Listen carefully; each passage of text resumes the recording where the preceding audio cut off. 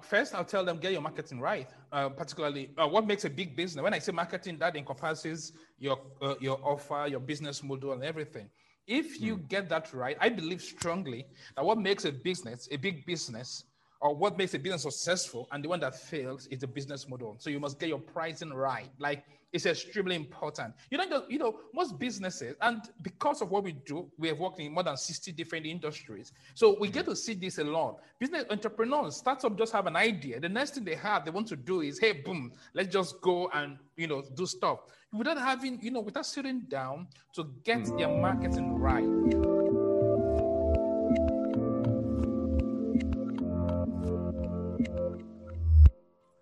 Hey everyone, this is Devin Miller here with another episode of the Inventive Journey. I'm your host, Devin Miller, the serial entrepreneur that's grown several startups and 7- and 8-figure businesses, as well as a CEO and founder of Miller IP Law, where we help startups and small businesses with their patents and trademarks. If you ever need help with yours, feel free to go to strategymeeting.com and grab some time to chat.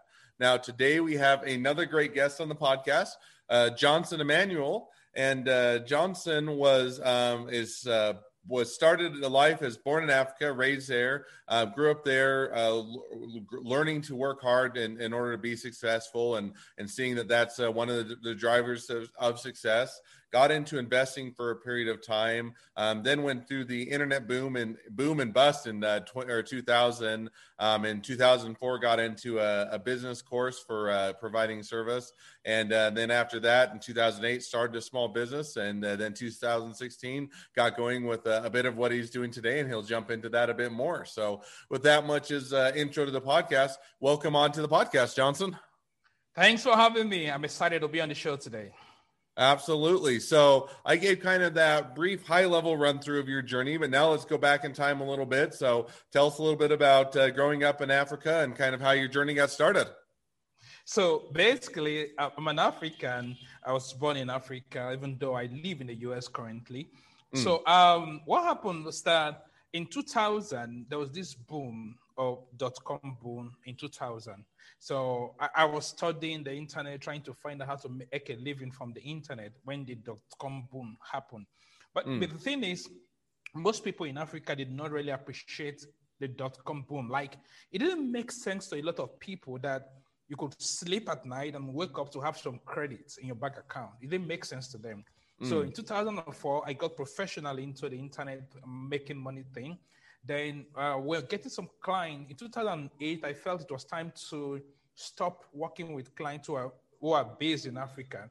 My reason was simple. One, I wanted to earn the US dollars. Two, I felt most people in Africa did not quite understand what it meant, using the internet to grow their business or get customers. It didn't make sense to them. So you walk in to have a meeting with a client, after conversation, after having lengthy discussion with the client, most times what you're going to hear is, I'm not sure this is going to work. So it was pretty difficult at the time. That was 2008. But now, as we speak, now everything has changed. But in 2008, it wasn't that, it was that difficult. So another challenge I faced then was PayPal. As I speak to you until this moment, PayPal does not allow most African countries, including Nigeria, to receive payment. So you can only use PayPal to buy stuff, but you can't use it to receive payment.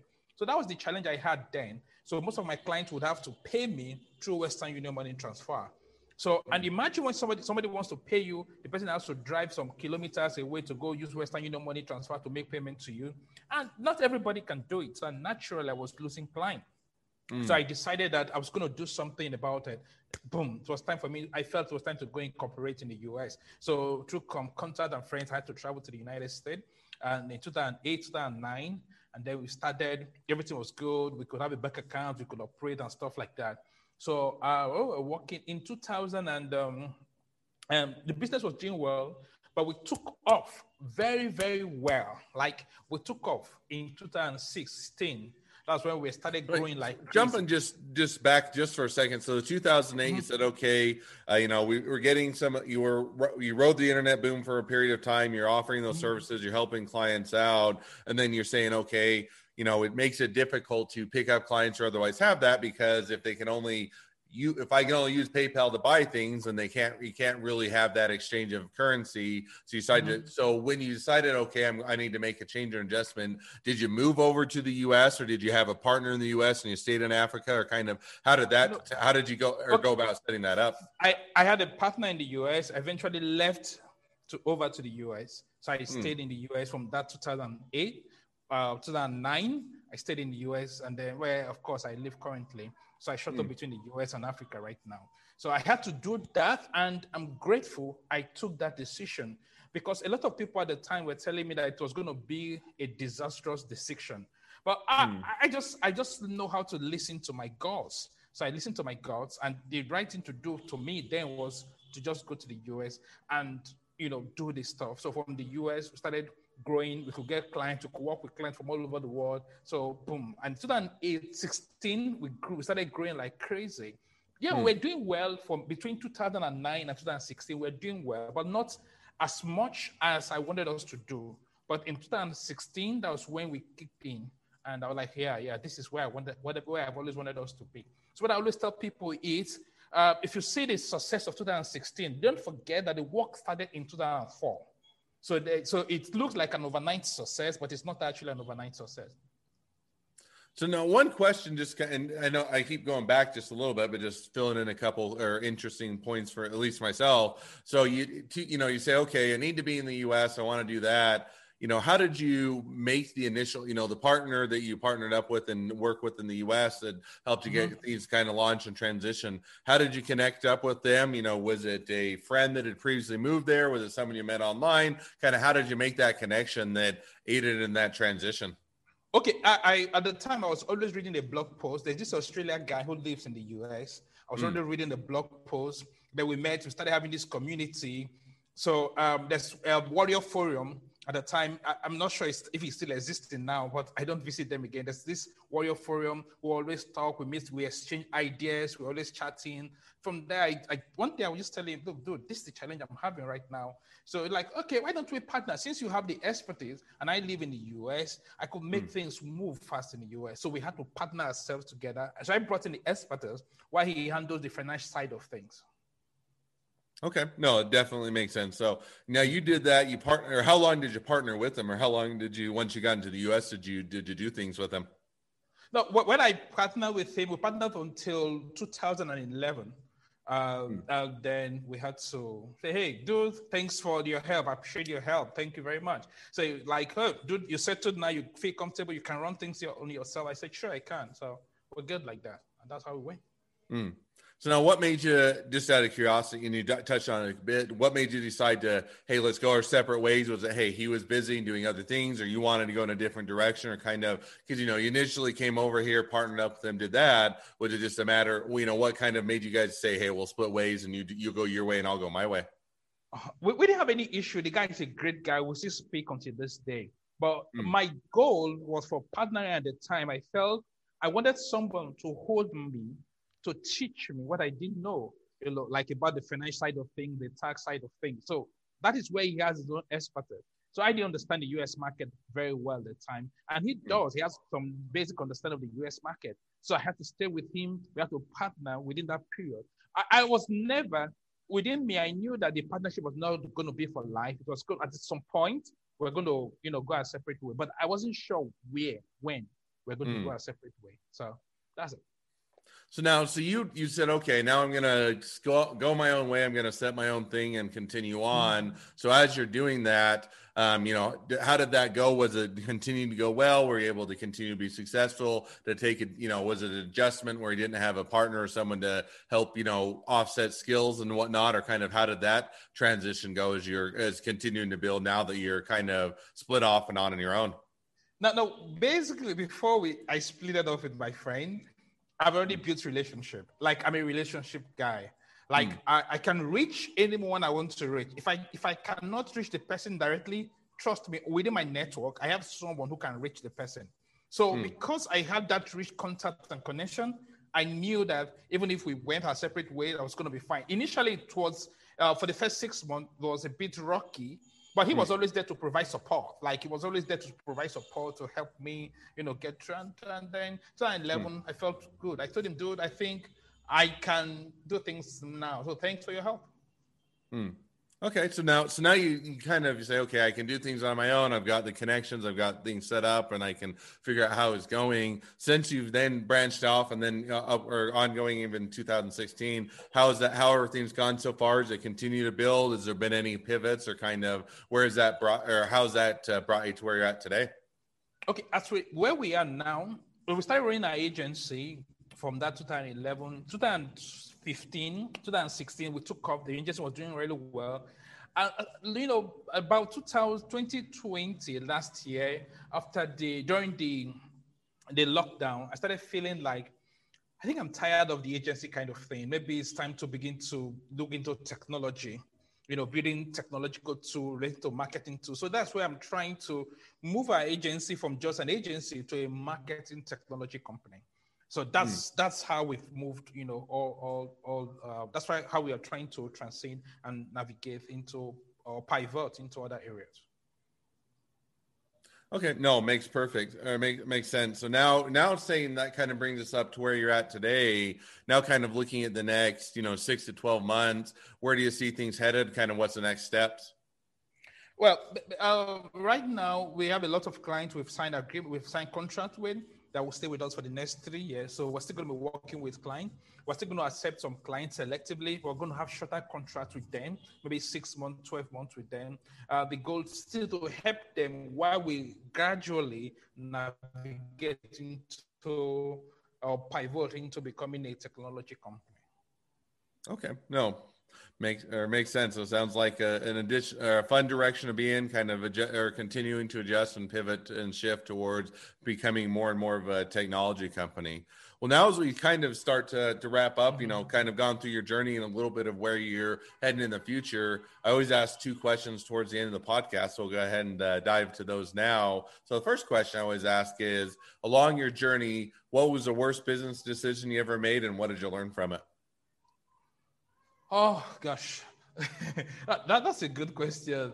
I think I've made quite a lot, and I'm not sure which one is the worst right now. But what I think was, and I see a lot of marketing agencies do it, was the worst decision I made was my reluctance or our reluctance as a company to begin to spend earlier on marketing ad. So you run a marketing agency. And then you find it difficult to spend money to acquire customers because you feel that you can use content marketing, which is true, you can actually get it, but it makes things a bit far. And you're literally allowing Google to control everything. But when you begin to spend money on ads, you are in control. You manage everything. You dictate your future. So that's the worst mistake we made. I think we made. But the way we corrected that was to, hey, dude, I woke up one morning, I called all my team together. I told them, dude, we're going to kill this. We're going to start spending money on ad tomorrow morning. They'd be like, hey, come on. Yes, we're starting that tomorrow. Like, is it not too sudden? I said, no, it's not too sudden. And that has helped our business to explode. Oh, cool. No, it definitely is exciting. So something to make or something to learn from. And I certainly get where you're coming from. I mean, there's kind of 2 trains of thought, right? One in the sense that if you get into paid advertising, then you're always having to pay for leads versus if you can do SEO or you can do otherwise organic searching, then you're, not, or you can do social and those type of things, then you're able to generate that without having to pay. And but by the flip side, as soon as they switch their algorithms, as soon as they change something, you can go from a lot of free search traffic into nothing at all. So there's definitely a balance in figuring out what level of control versus what level you want to pay for that control type of thing. So definitely makes sense. Personally, I just like to be in control all the time. So now jumping maybe to the second question I always ask in the podcast, which is, if you're talking to somebody that's just getting into a startup or a small business, what'd be the one piece of advice you'd give them?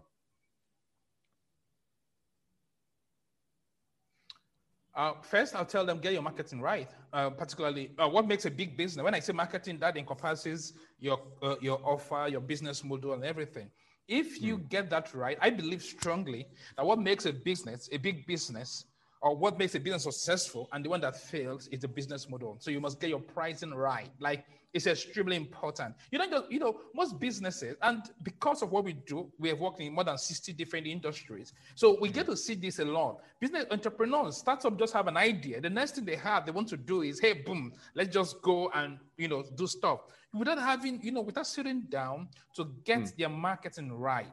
So you must get that. You must get your business model right. How are you going to make money? It's very, very, very important. If you get your pricing well, you get your offer well, and you get good copy, and you can run ad well, you're going to win. If you don't, then a competitor with a crappy product is going to win you. No, I definitely, I think that, one thing that's interesting is sometimes you think, hey, if I build a great product, if it's just awesome, everybody will be pounding down my doors to get to it, which is occasionally the case, but 99% of the time you're going to have that marketing, that sales, that outreach, the ability to actually let customers that may think your product is awesome know about it. And if you never reach them, they're not going to be able to buy it because they don't even know. So I think incorporating in that marketing plan as far and how you're going to reach customers and that outreach definitely is something that should be considered earlier on rather than waiting till after you try and get everything done and then trying to figure out how to actually sell this. So I absolutely agree with you. Businesses, startups should focus on day one. One thing, I see this a lot as somebody who works with startup. They spend a lot of money with developers. Like they could spend lots of money on development and research, R&D, and all those kind of things. When it's time for marketing, that's where they want to say, let's cut the budget. Let's cut the budget. And marketing, if you build the greatest product in the world and your marketing is faulty, you're not going to win. And even big organizations are saying it. They are beginning to buy, big companies right now are buying audiences of smaller companies because they understand that if they have a market, they can sell, they can build and sell. And that's what I think all startups should do. Before you even launch, you should begin to do marketing. That's just the truth. No, I definitely agree with you on that point. So, well, now as we start to wrap up the podcast, if people want to reach out to you, they want to find out more about your services, they want to be a client, a customer, they want to be an employee, they want to be an investor, they want to be your next best friend, any or all of the above, what's the best way to reach out and find out more? Go to johnsonemmanuel.com. Or you can also go to Twitter, just type in on the search bar, type in Johnson Emmanuel. You're going to see my smiling face popping at you. And then you can also go to Havenza.com. That's our agency, Havenza, HAVNZER.com. You're going to find us, doing lots of stuff like that. Just Google Johnson Emmanuel. You see lots of stuff that you can consume. And you can reach out to me.